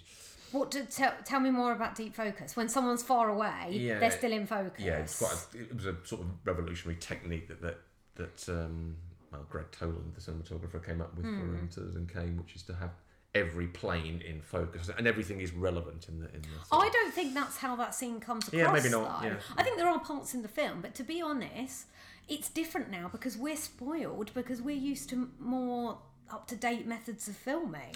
It's probably more common these days to do that sort of thing anyway. To have depth of field. Yeah, but I think it was an issue back then because cameras weren't really up to having much. They tended to have quite a shallow depth of field. Well, you tell me this, right? There's a bit in that scene where there's some elephants, and literally on cue at the end of a sentence, the elephant goes, "Rrr," and I'm like, did you train that elephant, or is it CGI? Oh, well, so that's where I thought it was too on the nose perfect, on the trunk perfect. That, which by the way, I didn't think it was. They were real animals. Which by the way. Is that the scene I'm thinking of? It might be where it's a bit of a sound bridge into the next scene. The elephant. Oh, I can't remember. There's definitely a point where one of the animals screeches. Which is from Citizen Kane, because I saw that bit today. Cockatoo, isn't what it? is that going on about? I had never seen that before watching Citizen Kane, and it goes, but it was because he does what is it, warps? What are the things that he does? Isn't that Wells invented? I'm not sure. Changing of scenes, merging, and then wipes. Sorry, warped, like I'm in Star Trek. I don't know, actually. I thought he invented some kind of wipe between scene, and that was one of them was the cockatiel. I don't know. Anyway. So that scene was great, and that's really nice for Seyfried because obviously we'll get to shortly the Bechdel test and the representation issues, which of course there are in Mank, because we are talking about old Hollywood in the 30s, and that ain't a representative place. Another scene. Now, a scene I wonder whether we should talk about some criticism as well, because I absolutely love this film, but one of the things I didn't like, some of the scenes didn't hold the same pace or urgency or even melodrama that other scenes do. Yeah. It's important to state that, like, there's a dramatic theme all the way through. It's very do you not think there's like a thriller aspect to it when it's not a thriller? Or the music and the staging is thrilling in parts. I don't know if you remember, maybe you didn't notice, but it was suggesting at one point, I thought I was going to be in an Agatha Christie or Poirot murder where Mank gets murdered, and it's like Once Upon a Time in Hollywood, but like the bad version where Mank gets murdered and Wells takes all the credit. It's the same people, Atticus Ross and Trent Reznor, who do the music, but they do this really cool old school Hollywood music, but I felt all the way through that there was some kind of threat, and then this threat never materialises. Maybe the threat is just like, you've got to get this script made in 60 days, Mank, and that's it. And also, I suppose, some things about his alcoholism. Yeah. There's a lot of weird scenes with this weird thing where his alcoholic drink has been spiked with something that makes him go to sleep. So if he wants to keep writing, he can't drink as much. It's all very strange. We haven't even really talked about the scenes with Lily Collins and the German nurse and the woman who I need to find her name. Because they're like a third of the film. They're quite relevant. Yeah, and yet they're not as stagey. Like, it's more exciting when you've got Hurst and Davies, because it's like, it's rich, famous people doing crazy shizzle. Yeah, I know what you mean by that. It reminds me a little bit of The Iron Lady in that respect, which is that basically a film split in half. Half of it is Margaret Thatcher losing her mind in the present, and half of it is flashback. And there is no doubt in my mind the half that was flashback is a hell of a lot more interesting than the half in the present where she's losing her mind. And I think the same could be said of Mank. Do you think it was less interesting? I think it was less stagey. They're not set pieces, but I did enjoy the characterisation and the relationship, because that bit about the platonic love affairs really struck a chord with me.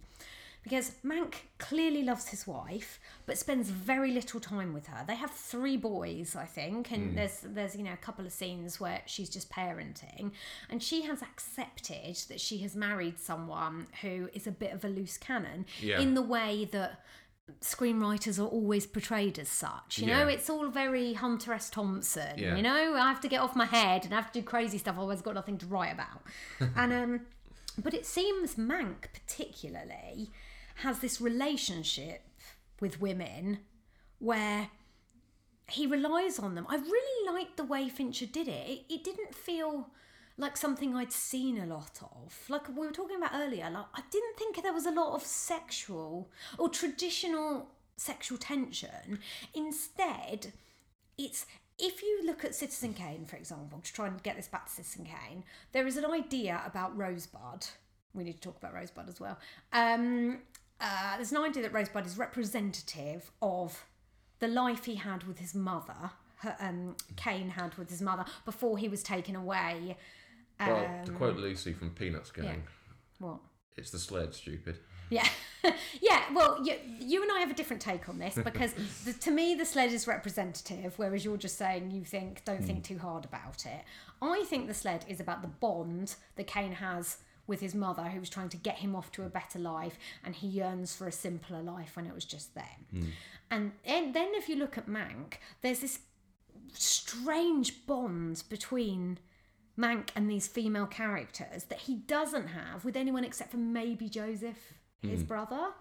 He like, the women dote on him, but they are paid to do so in their jobs. Yeah. None of the female characters to me are put upon or abused in any way other than, like, you know, women have a set role and men have a set role, as was true of the time. But the Lily Collins and the Rita and Mank dynamic is really interesting, because she's very matronly, and, you know, obviously, you know, that's why she, you know, it was a British person, because there's a stereotype there about the English matron character. But they really bond over, she's got a husband who goes off to war and they don't know if he got killed, and she has to be so kind of staid and thoughtful, and she wants to put all of her time into her work looking after Mank. And then Mank is more frivolous but also seems to care very much about her, and it's the writing of the screenplay is very much about her as it is him. He is doing all the thought, he deserves all the credit, but this film also gives her a bit more. And also the German nurse, and when you next speak I'm going to look up her name because I feel very bad not being able to say the actress's name. Also really interesting dynamic where she's there to humanise Mank, because she, without giving too much away, like, tells some stories about what a nice person Mank actually is, because I don't think Mank is that great a guy, but you love him. He is your lovable anti-hero. Well, he's the guy that always says the right thing at the right time, or at least the witty thing at the right time. He's the Oscar Wilde of Hollywood Yes. in the 90s. Well, at least that's the way he's portrayed. Yeah. But that's a double-edged sword, because if you constantly are looking for the witty retort, not the witty retort. The witty retort. The witty retort. If in a serious situation, that can backfire quickly. And of course, there is the scene where she says, "Well, her husband's going off to war and he's flying such and such a plane, hurricanes." And then and he says they're the most like, what does he say? Makes some comment about Messerschmitt's being better, and that obviously doesn't go down well with her. And I think he knows he's crossed the line at that point, because he suddenly gets this dose of reality, which is, yeah, actually he's in mortal danger, and I'm not. And I think that cements something. There is this sort of this sort of perceived difference between the non-reality of Hollywood and the reality of what was really going on in the world at the time, which is hinted at times, and the non-reality of Hollywood. When they say concentration camps, yeah, what are they? Concentration That can't camp? be happening. Yeah. Hitler seems all right. I don't know what's really. Yes, although some people did think Hitler was okay at the beginning, so like, that feels more realistic. It's this idea of people sat around in a giant Hollywood mansion trying to work out what the problems are in the world, when they really, really don't. It's amateur hour. They really don't understand it in a way that. And then you juxtapose that against someone. Hang on a minute, there is a real war going on and people are actually dying. And I think Mank recognises he's the bridge between the two worlds in some respects. She represents the real world, who's actually, Well, if anything, I actually think she's the bridge. Yeah. I think her husband's in the real world. Yeah. And I think she's at home, Yeah, no, but you're her right. heart and her mind is Yeah. concentrating on her husband coming back. But to go back slightly to the part about the platonic relationship, I think that's really interesting as well, because we talk about nowadays emotional affairs. I don't know if you've heard this term, but basically where, let's say, a married person has been married for a while, is not getting on with their spouse, and then they end up, the way we would do it is, WhatsApp someone, oh, my life's so tough, let's go for a drink, blah, blah, blah.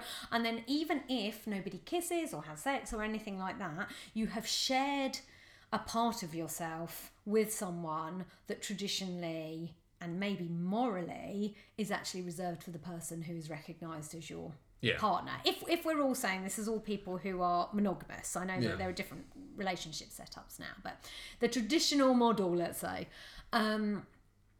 But I think that what Mank does is basically have emotional affairs. He has one with Rita.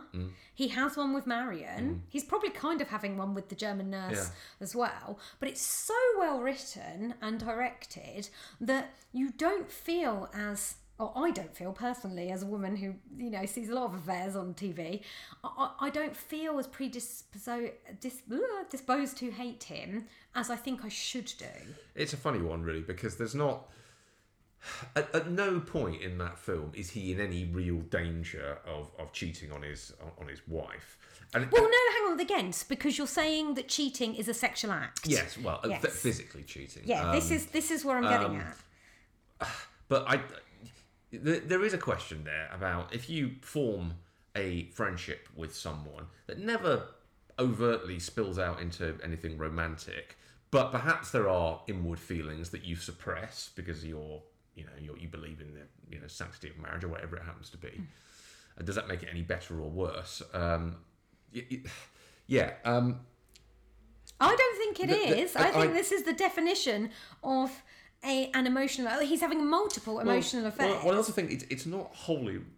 See, this is where the portrayal of Hollywood is a slight falsehood going on here. It's not like people in Hollywood weren't cheating on their wives and husbands in the 1930s. I Everybody was, they because were. you had to get married in order to have sex. But it was never made public. That was all it really was. Because there was reputational There was reputations issues to consider. Yeah. But Mank is portrayed by Gary Oldman in this film as... He's in no danger of having an affair. He doesn't look physically like he's capable of doing it. Do you know what I mean? He's not physically attractive enough to sort of pull that off. It seems like to me. I suppose as well, if you want to go with a let's be honest, a meta narrative, he's literally encased. Yeah. His penis is encased. Well, let's in be honest. plaster. The women that he is, interested in inverted commas, that aren't his wife, they are sort of out of his league, certainly from a looks perspective. Yes and no, but I think Gary Oldman is actually older than Mank was at the time, so maybe that's a little bit of a misconception. Mank was kind of, to me, averagely looking. Keep in mind, but these women might have been averagely looking. But keep in mind, this is a fictional account, so we can only sort of. But Mank may well have been having affairs. Yeah, but we can only react. We can only react to what we're seeing on screen. The portrayal that Fincher chose to put together was incredibly attractive women, and not that physically attractive Mank. And yes, he may form emotional attachments, but there's no danger whatsoever. It's never even remotely insinuated that they're going to cross that line. That in of itself, by the way, might be a comment on the nature of the way Hollywood worked at that time, which is people were having affairs, but for the purposes of for appearances, no one's having an affair. So there might be a conscious decision on Fincher's part to say, hey, maybe Mank was having an affair with both of these women, but for appearances' sake, we're going to say that he's not. In other words, it's sort of comment on the way Hollywood reacted. Yeah, but my point is, an affair does not have to involve physical acts to be an affair. So, what did you think of the speech that poor Sarah, don't call me poor Sarah, makes towards the end of the film, where she talks about those? What did she say in that exactly? She says, I've put up with you gambling, I've put up with you spending lots of time away from me, I've put up with bringing up your sons on my own, I've put up with all your silly platonic affairs. So she's even saying, she's denigrating them, she's minimising them, which I think as a wife of a husband who's been spending all this time with other women, you might do for your own sanity. But also, she's of your ilk, whereas she thinks it's not technically an affair because I know you're not having sex with people, but you're still spending lots of time with lots of other women. I quite like that speech because I think her character, that the whole naming of her is to suggest she's put upon the whole time, but I thought she had some balls, for want of a better phrase. Well, it's portrayed as an uneven relationship, isn't it? Because he's out there basically gallivanting around Hollywood, drinking, hanging out with Hearst, but not screwing around. Not screwing around, but still living, to a certain extent, a certain life of Riley going on there. Mm-hmm. Where she's back in, New York, or back somewhere in the east of America, raising the kids. Yeah, she's a long way away. It's not exactly an even. I think I always wonder why did you get married in the first place? If you don't want to live together, or you're happy to separate for extended periods of time, what's the point? I think some people, and I think Orson Welles was like this as well, because he was married multiple times, including to Rita Hayworth. I think some people, particularly creative people, are in love with love. Oh, okay. And thus marriage being an expression of it, but also if you wanted to get with someone, you had to get flipping married to them. I suppose. Yeah. It just strikes me that for publicity. I mean, there is such a thing as genuine Hollywood relationships, and there is such a thing as fictitious Hollywood relationships which look the part but probably weren't the part. Or people it's because people seem to be narrowed down into good or bad, and it's good if you find one person and stay with that person the rest of your life and are a saint. Yeah. And then people end up going the other way. Can I just say, the nurse is called Fraulein Frieda, and she's played by an actress called Monica Gossman. So I just want to mention her. She's very good. She doesn't do very much, which leads me on to: do you think this film passed the Bechdel test? If it did, it was probably between those two, I would have thought. What? Yeah, keep going. What do you think? Do you think there was a scene? Maybe, yeah. You don't remember? No, it's not that. I mean, I reckon it may have done. I can't remember a specific scene, but they did have the odd conversation, so it's possible. So I think it barely passed. I think there were two conversations that I recall. There might be some other ones, like you said, but the two I recall are... I don't think it passes with Marion, because she spends a lot of time with either Hearst or Mank, or she's surrounded by people, and I don't count that as I'm counting. not sure she really, because we're talking about two female named characters talking about something other than a man. So there is a scene where in the kitchen, Fraulein Frieda and Rita are talking about Mank's drinking and what they need to do to make sure everything's okay. And then there's an interesting scene, but primarily that scene is about Mank. So it's failed that limb of the test, which is they can't be talking about man. However, there are other parts in that scene where they're talking about clearing up or some bollocks.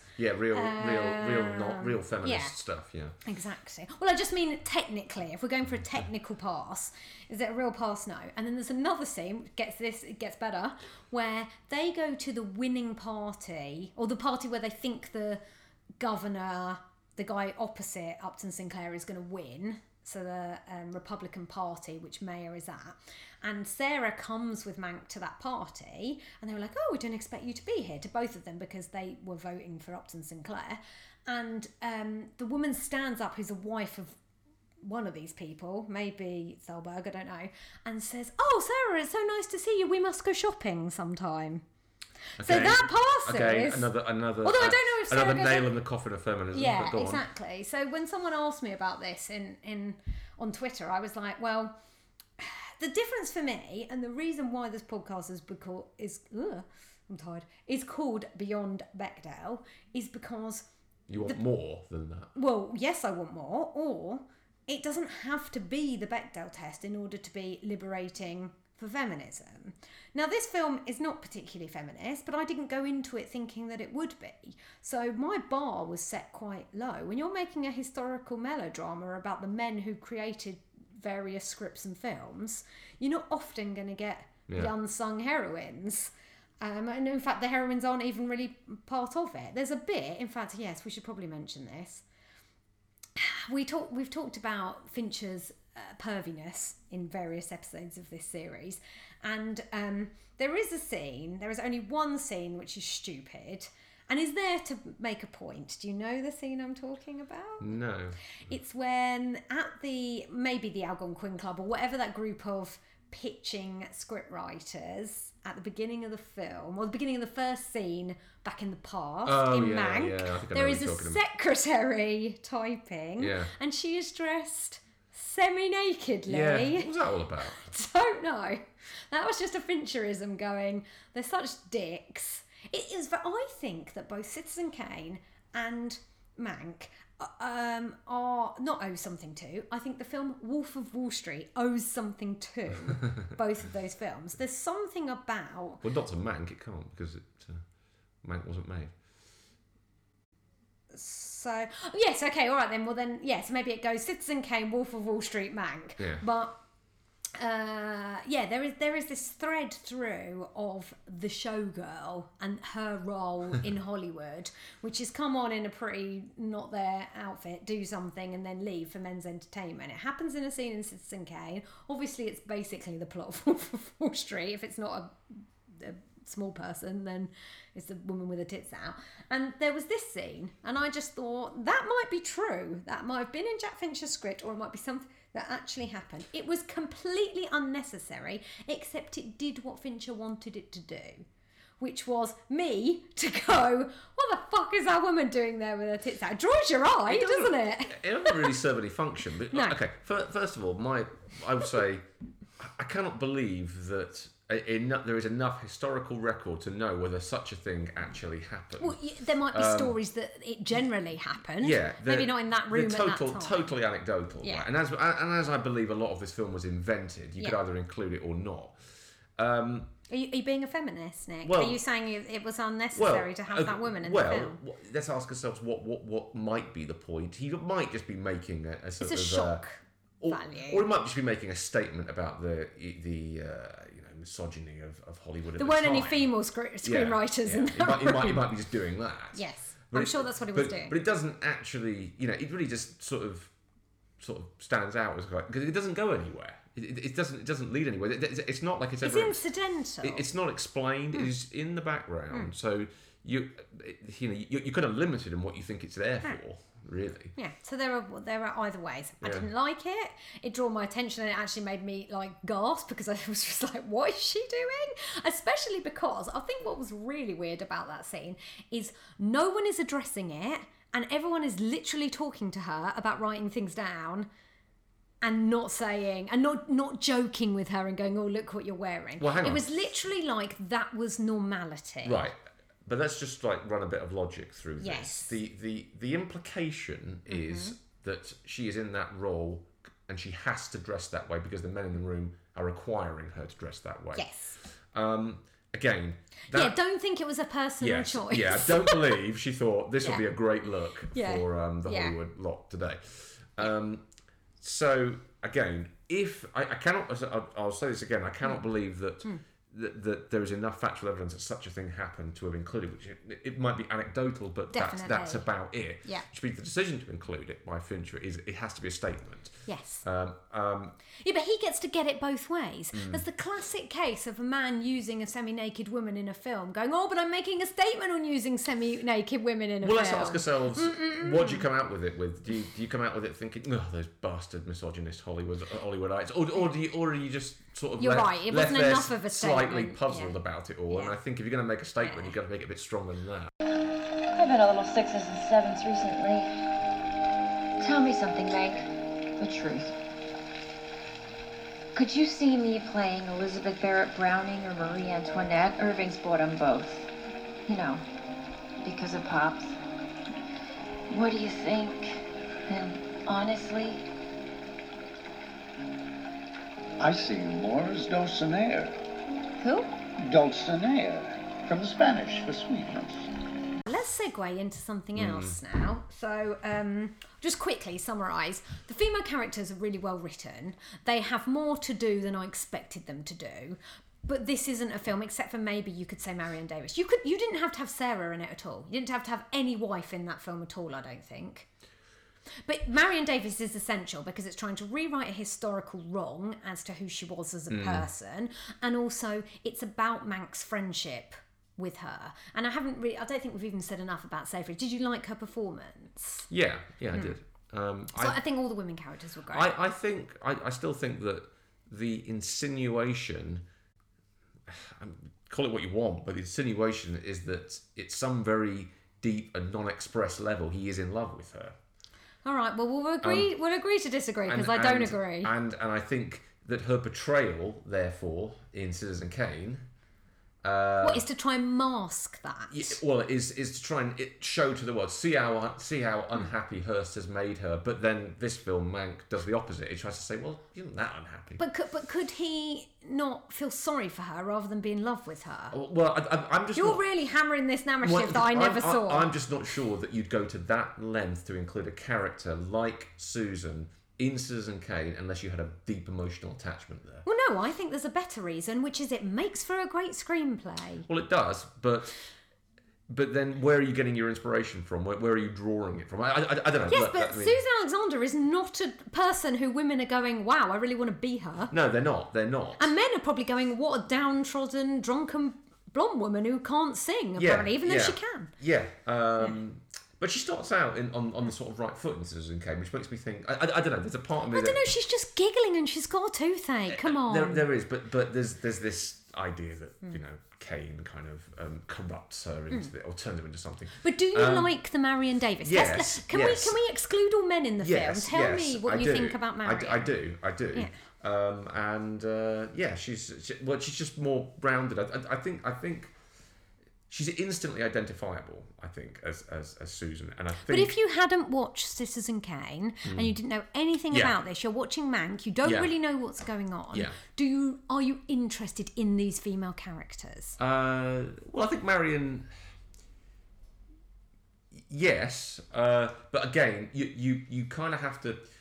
If there's just on a sheer filmmaking level, if you don't think there's a romantic entanglement there, and you're ignoring her involvement in Citizen Kane, then you have to question what the point of her is. It's a platonic affair, which was pointed out by David Fincher. Yeah, but that doesn't mean that Mank doesn't have very deep. I can never refute you. Yeah. I don't know what a fictional representation of a real person in a film that's in itself paying homage to another film about someone's feelings is. So I wanted to segue onto people of colour because I wanted to say something about that, but I've just remembered we need to talk about Rosebud. The best thing that I found out in Mank, and I hope it's true, and I did some reading afterwards and it may be true, is that actually Rosebud was the pet name for Marion Davies' clitoris as given to her by Hearst. And that Mank found out about and inserted it into the script. There we go. So William Randolph Hearst might have been a complete and utter bastard, still knew where the clitoris is, so he's better than a lot of men. So I thought that was fascinating because I much prefer that to a sled. And it kind of, it feels visually representative as well. Anyway, so one of the things that Citizen Kane did better than Mank is it included more people of colour. They're only in it for a little while, but I counted 3 scenes where you have a maid or a servant or various people, I think, who are going past in a coach or something like that. Do not get me wrong. Neither of these films are good for black causes. They are very, very white. They basically treat... If you ever see a person of colour on screen, they're in a service role, I think, or they're just passing. But I was surprised that Mank had only one person of colour, which was in the propaganda video that the character Shelley, which we haven't even mentioned, makes in relation to this Upton Sinclair, another guy thing. I don't know if you noticed him. I thought, again, that was a dig at Trump because it was very much about how he's been finding these black politicians to support him as if to say, I can't be racist because, look, I have black people in my party or black people as members of the government. It's an old political number, that. But if I'd have said to you, do you think there are more actors of colour in Citizen Kane or Mank, would you have picked Citizen Kane? Well, no, I wouldn't, but at the same time, it's not as if they're overly represented in Citizen Kane. No. I'm just saying I found that quite weird because I was expecting there to be nobody. Well, it's the same principle as subject matter. It's not good representation. Let me just say that. It's the same right principle now. of representation of women. If you're going to do a film about Hollywood screenwriters and filmmaking in the 1930s and early 40s, it is going to be male dominated because ultimately that's what all the industry was like. White male dominated from a certain background. And it's going to be white dominated. Yes. Is what I was going to say.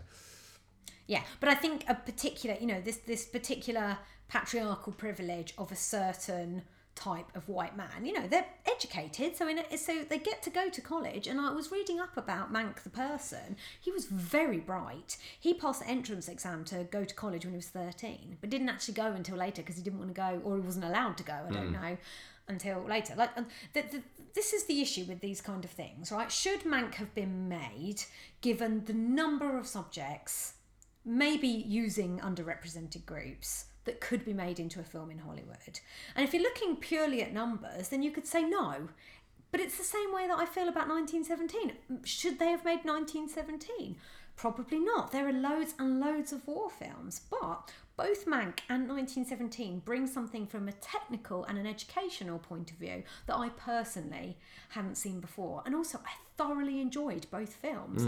They have drama, they have comedy, and they are made by people who are excellent filmmakers. Nonetheless, they're white men making this, white privileged men making these films about other white, maybe not so privileged in the war, but about other white stories. And so therefore you can try your hardest to put women, which are white women, into Mank, which I think Fincher did. I think he did the best he possibly could with having female characters because of them being real people and a real story, without changing things in a way which would have been like Once Upon a Time in Hollywood. Yeah. But at the same point, maybe there should have been a film about Marion Davis, where she's the star. Yeah, you could have done. And then you have Hearst in it, you have Mank in it, and it's all taken from her perspective. Who's to say that Jack Fincher couldn't have written that biopic? She had access to the really fascinating people who did amazing things. It's possible. Yeah. I don't know. I mean, I also... Sometimes I just think films that are about certain historical elements and revisionist history are just worth watching for the hell of it anyway. Yes, as long as the audience knows it's revisionist history. This is again the Crown problem. Yeah, well, it's the problem that you have. Or we don't know the history. It's the problem that you always have with these things, which is you don't know what's true and what's not. And I think as long as it's never truly conveyed to the audience what's true and what's not. But does it truly matter? No, provided no one walks away from it thinking what they've just seen is a complete accurate representation of history. Probably isn't. Mind you, the same could be said of 1917. It's not as if all that sort of stuff happened. You're telling me those two guys didn't do that? I definitely think it happened. Well, I'm going way off one here, but what I will say is that the death of 1,600 British soldiers as a result of a German offensive, a trap, wouldn't have bloody no one would have batted an eyelid in British command at that kind of numbers. But you're making my point for me, which is that was an interesting story, which we didn't know about, but we loved. Why can't someone write an interesting story about a female character from history, which we don't know about, but might be fascinated by? Pick one. Who do you want? So, I say this all the time. I want a Natalie Wood biopic. Here's someone fascinating. There's loads of other people. I've mentioned before, I've done an episode of the podcast on Verna Fields, who's a famous editor of Lawrence of Arabia and made the match cut.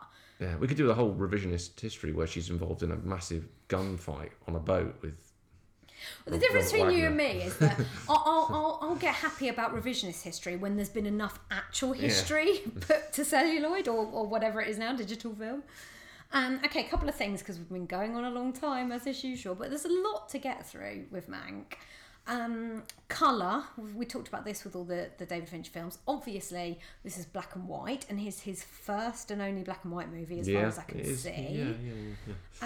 Which I just really enjoyed. I like black and white movies, particularly ones that are made nowadays. I felt this about Roma as well, which is they're better quality because of what you have access to now. So the black and the white is shades of grey. It's not like when black and white was all you had, and sometimes you couldn't see things so clearly. Yeah, I think it depends on the film. I think it's a stylistic choice, isn't it, to do it in black and white or not? But it makes perfect sense for this. In this film, it's if you're going to try and emulate Citizen Kane in terms of filmmaking, then you're probably going to make it in black and white. Why wouldn't you?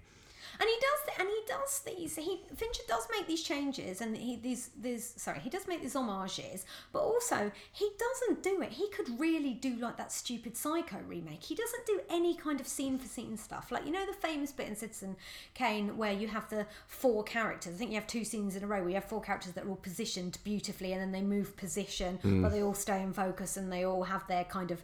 It's also representative of their power in the conversation.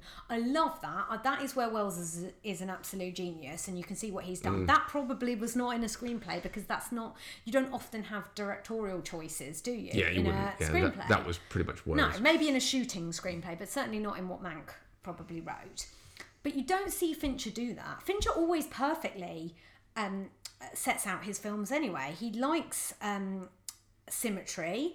He likes putting things in different parts of the film. He's one of those people. He's got a cool editor. I've forgotten that guy's name. I think his name is German.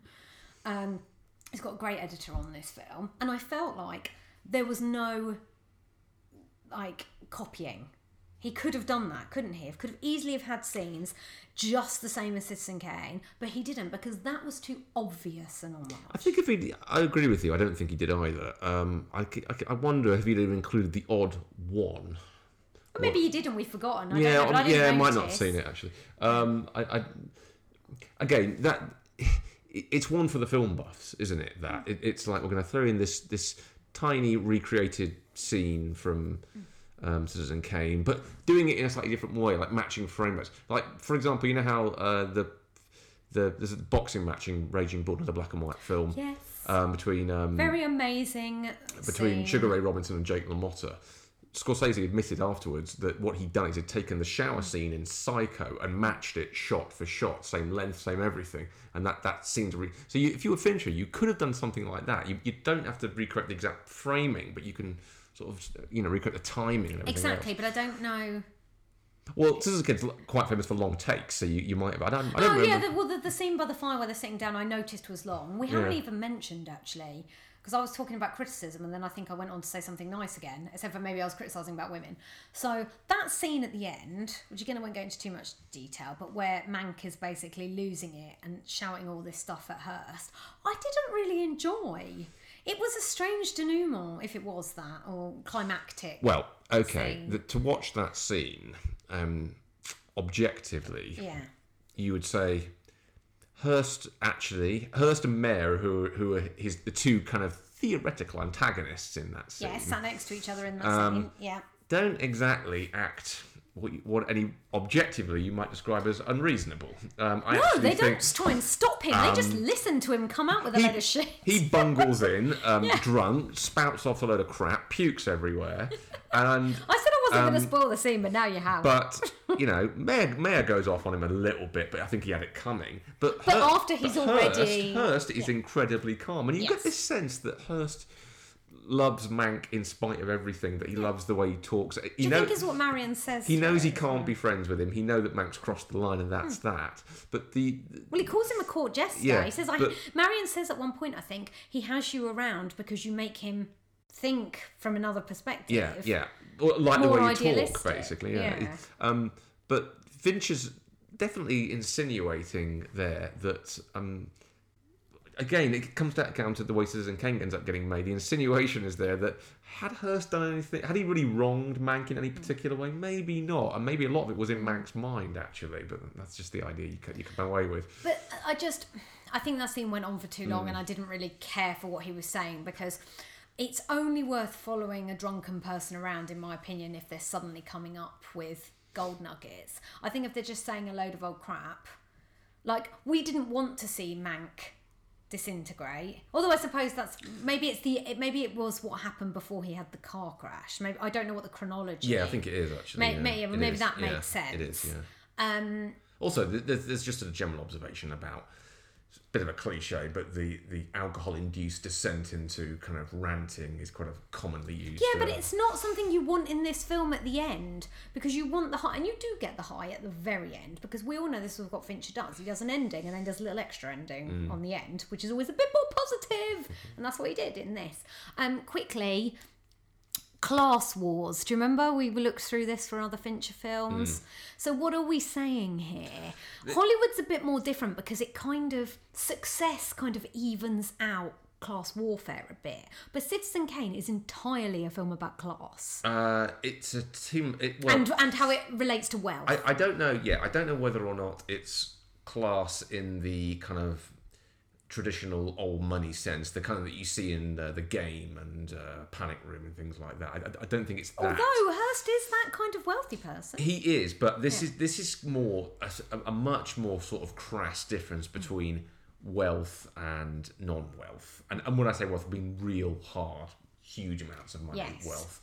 Because Mank can't be that poor, to be perfectly frank. Well, he was on a very good salary, and I think he's quite famous for having the first ever $1 million screenwriter. But I do feel like it was feast or famine for him because he pissed everybody off. Well, if he's hanging more to the point, if he's hanging around with Thalberg, Mayer, and Hearst, he's going to look like the pauper at that point. Yeah. Well, that means it is about rich people. Well, because you've named some pretty important characters. What you've really got there is the difference between wealth and capitalism, which you could say is very similar to the idea of class and everything else, versus a more sort of fairer, and dare I say it, socialist view, which is the one that Mank sort of tends towards as the film kind of rolls on. Well, he is. I would say he's not doing as much about it as we think. I think that Mank's idealism and Mank's life are not the same thing. We'll put it this way. Maybe because of the way he has to live. We'll put it this way. In the scene, the one we talked about earlier, where they're all sat around at the party having the conversation, two alternate forms of government come up, being communism and fascism. And he says, you know the difference between communism and socialism, I remember. Yeah, that was a big deal, let me just look that up because I get confused between the two. Well, I mean... He said a really good thing. I think he said something like, "It's." Do you remember the quote? He said... Well, not exactly, but I think... Look, I mean, whatever. Sorry, I was just fascinated whatever the differences are between communism, it doesn't really matter. I think he said, sorry, quickly, I think he said communism is everyone wants to be poor, and socialism is everyone wants the wealth to be spread out. Is that kind of right? Well, maybe I can't remember. The poverty to be spread out is communism. The point being, at this stage, you have a pretty aggressive fascist rise in Europe from Italy and from Germany. Yes. Now, they wouldn't have known exactly where this was going, but they'd have had a pretty good idea at this point. Hitler had all invaded various countries, so they would have known this. And then you have a pre-existing, communist sort of fear factor that existed in America since the late teens, early 20s, the Red Scares, as it were. Russians. Yeah. Now, when you look at that, of which of those two alternate forms of government comes off worse in that conversation, it is communism or socialism, whatever you want to call it. Everyone universally hates it, and the reason why is because it interferes with wealth. It downs capitalism. And that's where that argument really comes from. What this is really about is the super wealthy and how they acquired it, versus set in the 1930s during the Great Depression, versus the opposite side when that gap between rich and poor was at its most extreme.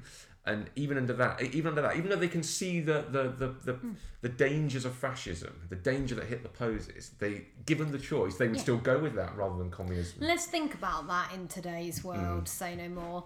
There are also a few people affected by being fired, so you do see that poverty side, but you see how it affects Mank, which is only a little bit. Mank doesn't even give that guy $1 who needs one. He gets it off a flipping god. There are some things that Mank does where Mank managed to put himself in the echelons of the rich and famous.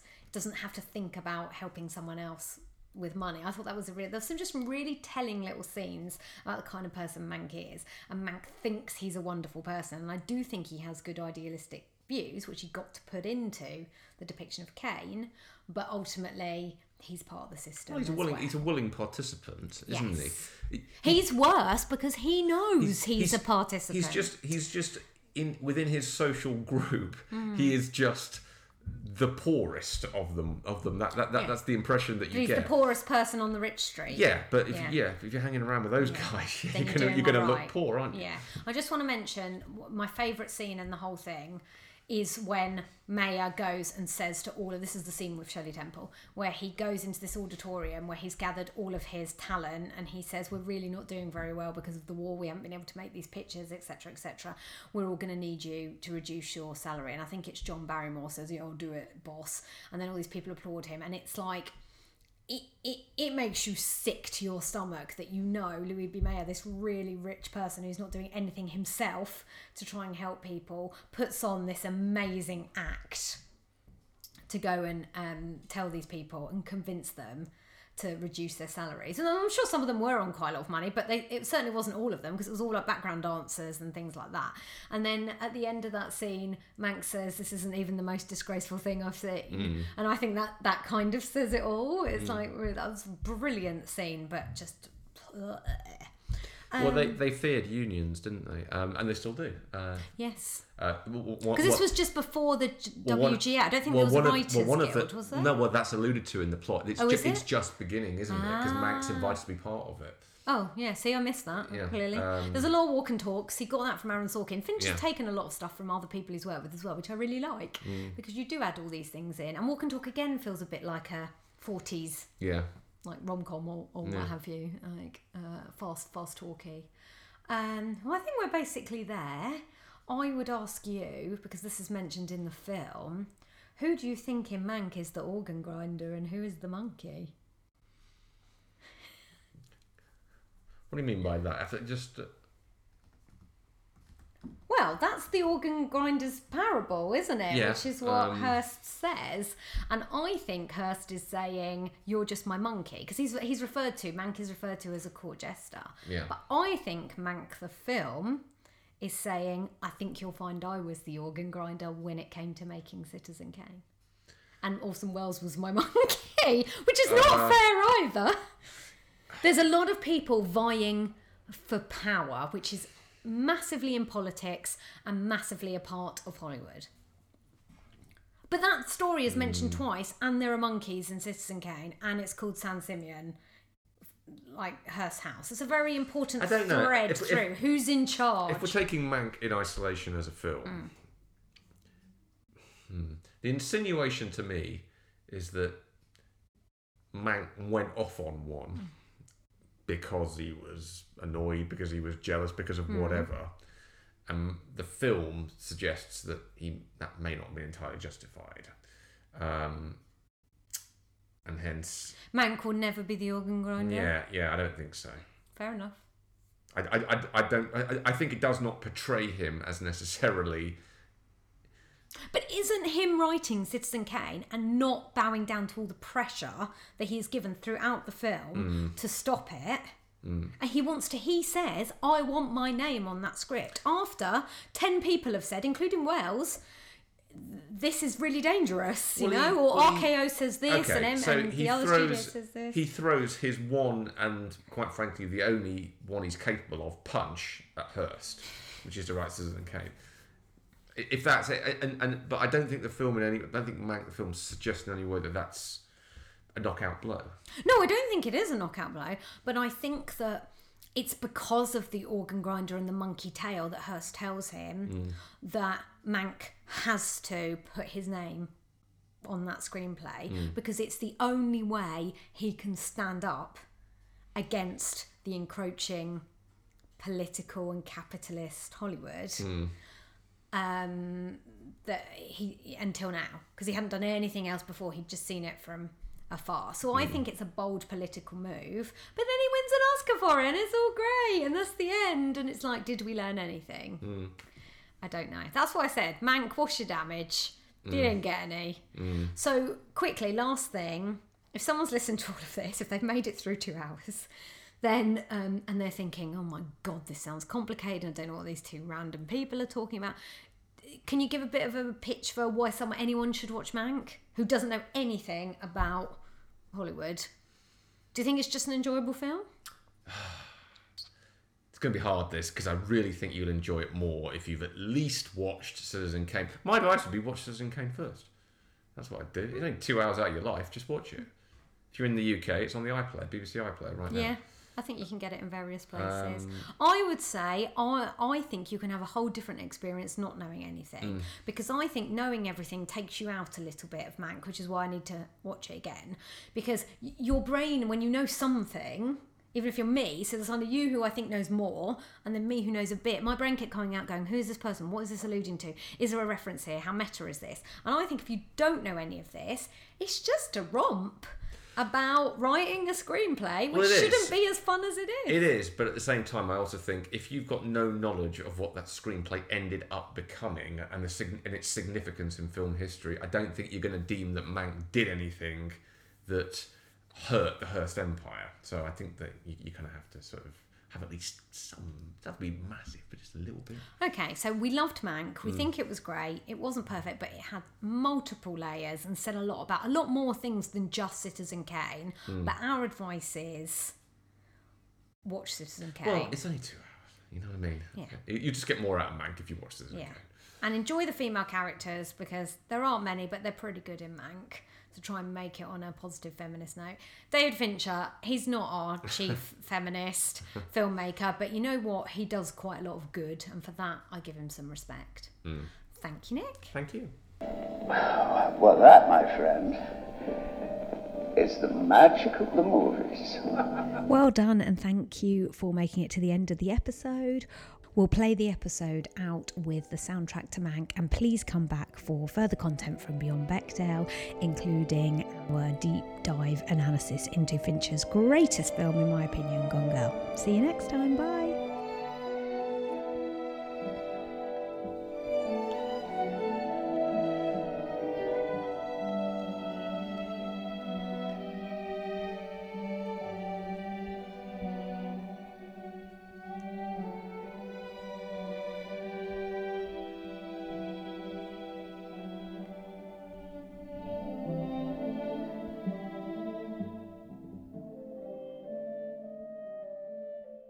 My exit.